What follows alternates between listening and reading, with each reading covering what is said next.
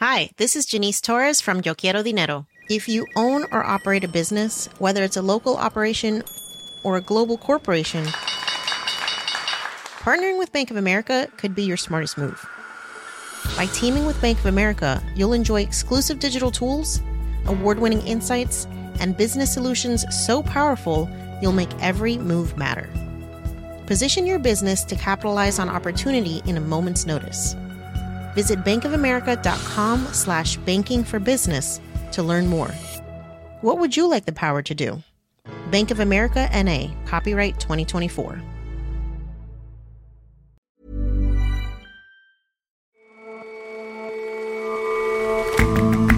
Hello and welcome to The Intelligence on Economist Radio. I'm your host, Jason Palmer. Every weekday, we provide a fresh perspective on the events shaping your world. When Malaysians voted last year to oust the party that had been in power for 6 decades, they wanted change. But after more than a year, the repressive, illiberal laws that characterized the party's rule are still on the books. We ask why. And the global rise in tourism takes different tolls in different destinations. We take a look at how Norway is dealing with one such effect, the growing scourge of fish smuggling.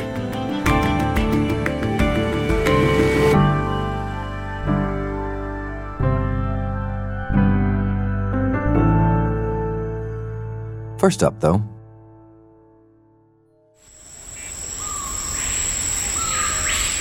the Amazon basin is home to the largest rainforest on Earth. It spans 7 million square kilometers and crosses 8 countries in South America. It's key to the global climate, and it's a storehouse of global life. The Amazon is home to about 10 or 15% of the world's biodiversity. Sarah Maslin is our Brazil correspondent based in Sao Paulo. It's been a source of food and fuel for the people who live on it for millennia, and its rain supports agriculture throughout the whole region of South America.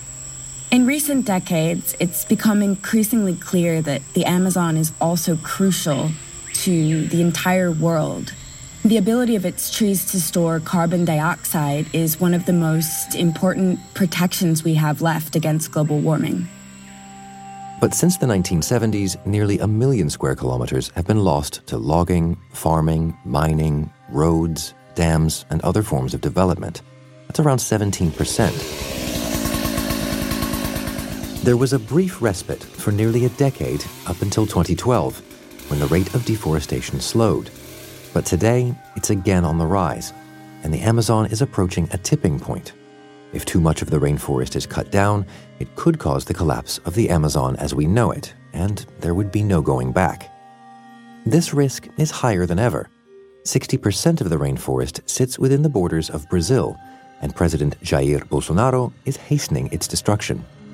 His policies may precipitate an ecological collapse that would be felt far beyond the country he leads.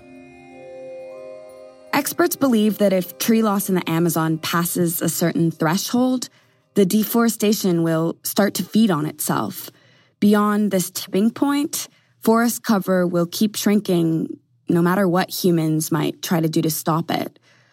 If that were to happen and the Amazon transgressed that tipping point, eventually much of the basin would become a sort of drier tropical savanna. And so what's the nature of that tipping point? What happens there?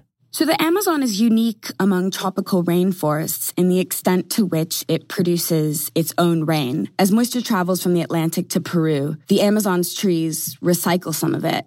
They pull rainwater up from the roots to the canopy, then it's released back into the atmosphere and falls as rain. So this provides moisture and rainfall to the entire region, and the evaporation off the leaves also has a cooling effect throughout the basin. And so the theory basically says that if a certain part of the forest were to perish or degrade as a result of chopping up bits and pieces because of farming and mining and logging, the loss of that water recycling capacity would mean that very little of the rest of the standing forest would have enough rainfall to survive. One of the pioneers of this hypothesis is Carlos Nobre, a senior researcher with the Institute for Advanced Studies at the University of Sao Paulo. I asked him where he believes that tipping point lies, how much of the forest would need to be gone before the water recycling system breaks down. Many studies, including some of my own studies, indicate that fraction of the Amazon forest is around 20 to 25%. Currently, over the whole basin, we have about 15-16% of the Amazon basin deforested, and another 3-4% under severe degradation. So at the current rates of deforestation, we might cross that tipping point between 15 and 30 years in the future. And so if the Amazon were to pass that tipping point, what would the consequences be? Gradually, over the course of something between 30 and 50 years, 50, 60, up to 70% of the Amazon forest with its rich biodiversity and its very important element for climate storage of carbon would disappear. We would lose a lot of carbon. That carbon will end up in the atmosphere, complicating even more global warming. If we exceeded, it becomes irreversible. There is no way to go back, even if we stop deforestation. The Amazon's future is looking increasingly precarious. According to preliminary data from Brazil's space agency, deforestation has accelerated at an alarming rate under the presidency of Jair Bolsonaro. This June's forest loss was 88% higher than last June's. Mr. Bolsonaro called those data lies, and last week he fired the agency's director. And while Mr. Bolsonaro has not been able to put all his environmental policies into law, his attitude does seem to be emboldening illegal loggers. The Brazilian Congress and the courts have blocked some of his efforts to strip protection from parts of the Amazon. For example, he wanted to abolish the environmental ministry entirely and put it under the ambit of the agricultural ministry, and they struck that down. But Bolsonaro's also made it clear that rule breakers have nothing to fear. He's recorded videos appearing to defend illegal loggers and miners, and he can still encourage a whole lot of deforestation by not enforcing the laws that prohibit it. But if 17% of the rainforests has already been lost, is it clear already that that has impacts? Is it possible to see the slow slide? Yes. So in the past few decades, the temperature has risen across the basin about 0.6 degrees Celsius. This century alone, there have been 3 devastating droughts.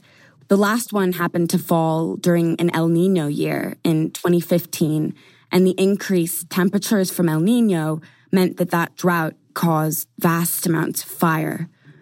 I went to one of the areas that was burned in 2015, Santarém, Pará, which sits on a tributary of the Amazon River. If you go to the National Forest, where nearly a quarter burned, even 4 years later you can see signs of the destruction. There are still fallen trees all around. The trees that are standing often have charred black burn signs and appear to be drying out. Ou seja, porque aqui já era mata fechada mesmo. Eu imagino que ali onde tá no The scientists we were walking with told us that this used to all be closed canopy forest.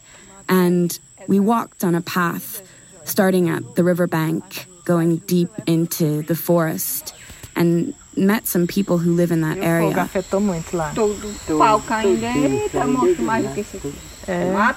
E atrapalhou muito a vida de vocês? The first people we encountered were an elderly couple named Magdalena and Antonio. O fogo matou as caças. As caças, né? They said they used to make their living hunting deer and armadillo, but now they were on their way to buy beef from the village. They said basically all the game is gone. Later on, we met a community leader who gave us a long list of all of the tree species that are starting to disappear because of the fires. So what can be done now to stop what's already happening in parts of the Amazon? How can this looming ecological collapse be averted? So here in Brazil, it starts with enforcing the rules on deforestation. Brazil also needs to reject some of the recent efforts to further weaken that legislation. When Brazil was in Paris in 2015, it committed to completely stopping illegal deforestation by 2030 and actually reforesting 1.2 million square kilometers. Bolsonaro wanted to pull out of the Paris Agreement entirely, following in the footsteps of Donald Trump. But he backpedaled from that promise, partly because his agriculture minister and other farmers argued that to do so could result in boycotts of Brazilian goods. So that's actually a really important point of leverage.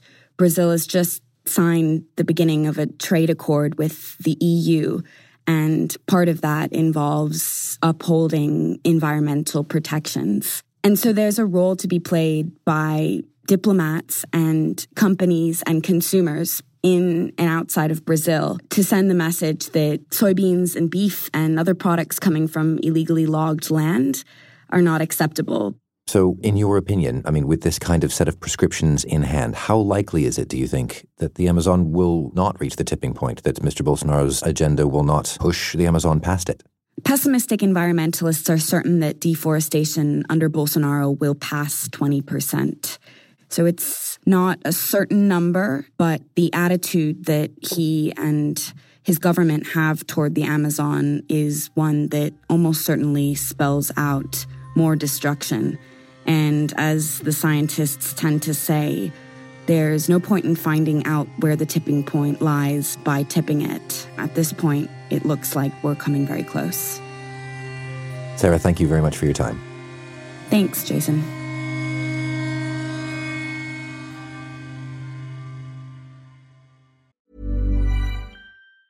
When you're ready to pop the question, the last thing you want to do is second-guess the ring. At BlueNile.com, you can design a one-of-a-kind ring with the ease and convenience of shopping online. Choose your diamond and setting. When you find the one, you'll get it delivered right to your door. Go to BlueNile.com and use promo code LISTEN to get $50 off your purchase of $500 or more. That's code LISTEN at BlueNile.com for $50 off your purchase. BlueNile.com, code LISTEN.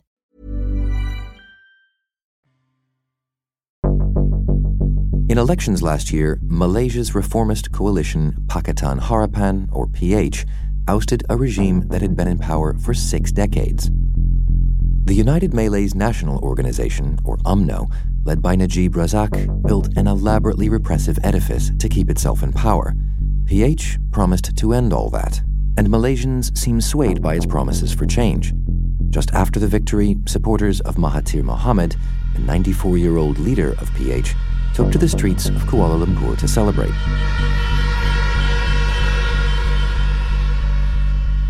But 1 year on, many illiberal laws remain on the books. Is PH up to the task of rehabilitating Malaysia's democracy? Pakatan Harapan came to power in a huge upset last year, and essentially it is a reformist coalition of parties. Miranda Johnson is our Southeast Asia correspondent.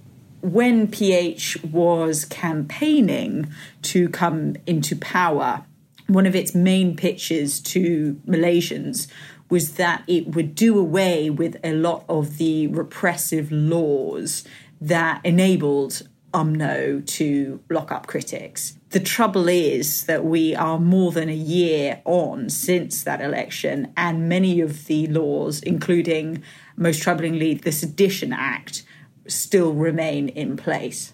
All of this matters overall, though, because Malaysia and the surprise triumph of PH provided a piece of welcome good news in Southeast Asia, which is a region where we have seen democracy backsliding in recent years. There have been problems in Thailand, Myanmar, and Cambodia in particular. So tell me more about these repressive laws. What kind of stuff is illegal in Malaysia? So things that you have to be careful about in Malaysia in the past is sort of being too critical of Malaysia's government, being too critical of its courts, was pointing out the problems in its system of racial preferences for Malays, who are the biggest ethnic group in the country. You have to be careful about what you say about the sultans who run Malaysia's different states, as criticising them could be deemed seditious. As mentioned, the Sedition Act is one of those for which people can find themselves in prison for a number of years. Also, under Mr. Najib's administration, a new law on fake news was adopted, which challenged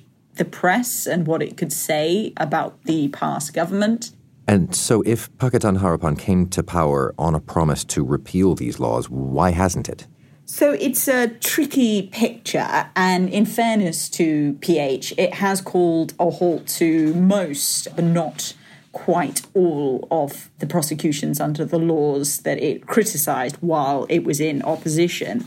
But it has had a very full plate since it came to power, and it has been particularly focused on the economy because bread and butter issues were among those that helped propel it into office in the first place. So it's been looking at taxes, it's been looking at huge infrastructure projects that were agreed on, renegotiating them. But what critics are trying to point out is that if a lot of these laws are not repealed, it might mean that government critics in the future who could once again be PH members were the government to lose the next election would again face difficult terms in prison and harassment of other sorts. But do you get the sense that the people in power are committed to making these reforms but perhaps are just a bit distracted? So one of the most interesting figures in all of this, of course, is Mahathir Mohamad, who is the current Prime Minister, but who used to be Malaysia's Prime Minister for more than 2 decades under UMNO's flag.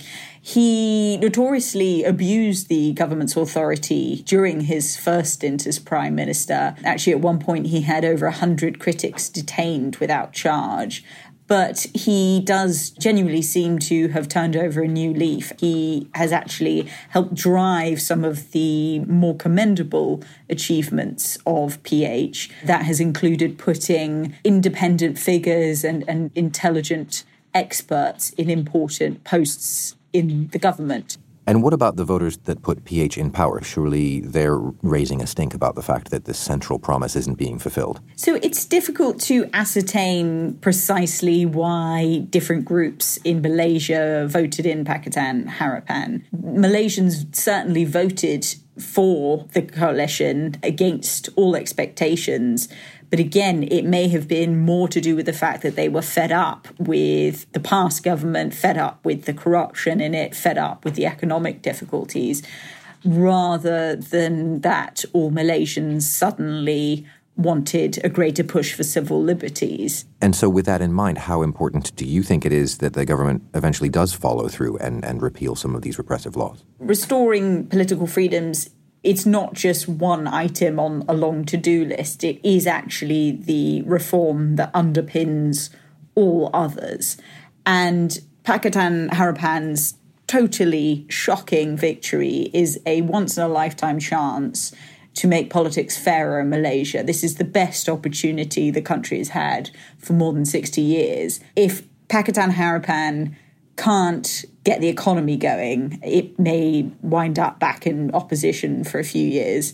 But if it doesn't fundamentally restructure Malaysia's democracy and the laws that uphold it, it may be out of office for a generation, because ultimately that is what will best differentiate it from UMNO and from UMNO's years in power.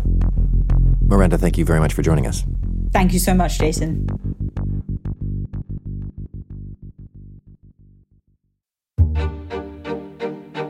At most international borders, the authorities look for anything fishy.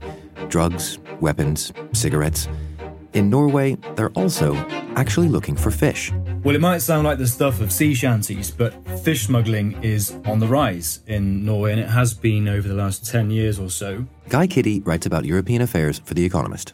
In the first 6 months of this year, Toll, which is the Norwegian customs agency, has seized about 8 tons of fish.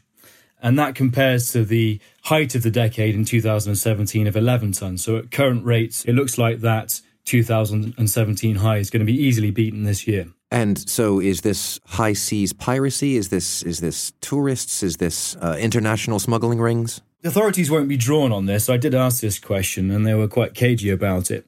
A lot of people go on holiday to Norway for active holidays, and fishing is one of the main draws for people seeking that kind of experience. But given the amount of fish that the authorities are seizing at the borders, significantly more than people are allowed to take. And the other thing is that typically what the authorities are seeing is ready fillets. And that suggests that people are taking fish, they're processing it, and then getting it ready for sale overseas. It's not just tourists taking home stuff for their own consumption. I mean, 11 tons as a sort of all-time high doesn't actually sound like that much fish. It's not in the grand scheme of things, but in the Troms and Finnmark counties of northern Norway, fishing really is the mainstay of the economy. There's not much else there. And if small fishing villages are going to suffer at the hands of people taking way more fish than they are allowed, then that might have an impact on those local communities. It sounds like tourism in this region might be something of a mixed blessing. Absolutely. Well, tourism in Norway is a relatively young phenomenon. It's only in the last 10 years or so that the country has gone from being quite a niche sort of winter wonderland destination to drawing tourists at all times of year. People tend to go to Norway in one of two ways, on a cruise ship or in a camper van. And neither means of transport tends to lend the visitor to spending an awful lot of money in the country. So yes, people are visiting the country, but they're not spending very much money there. And I spoke to one lady up in Lofoten, which is an archipelago off the northwest of the country, especially beautiful. And she didn't pull any punches. She said, look, people are coming here and we're quite fed up of them leaving, quote, nothing but shit and pollution. So, as you say, a mixed blessing. And so what's to be done then about the fishy end of things as regards fishing? Well, the spot checks have increased and the fines have increased. There's growing talk now of introducing a tourist tax to deter tourists. Now, people are worried about deterring tourists, but that's also kind of the point, because if you deter those who are the budget travellers, let's say, and you welcome those who are perhaps willing to just open their wallets and not be so spendthrift, then clearly you reduce the problem of too many people visiting pristine places, but you also solve the problem of people not spending any money. Guy, thank you very much for joining us. Thanks very much.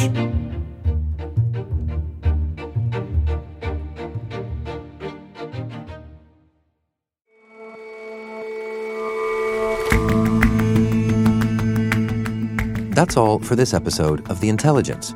If you like us, give us a rating on Apple Podcasts. And you can subscribe to The Economist at economist.com/radio offer. 12 issues for $12 or £12. See you back here tomorrow.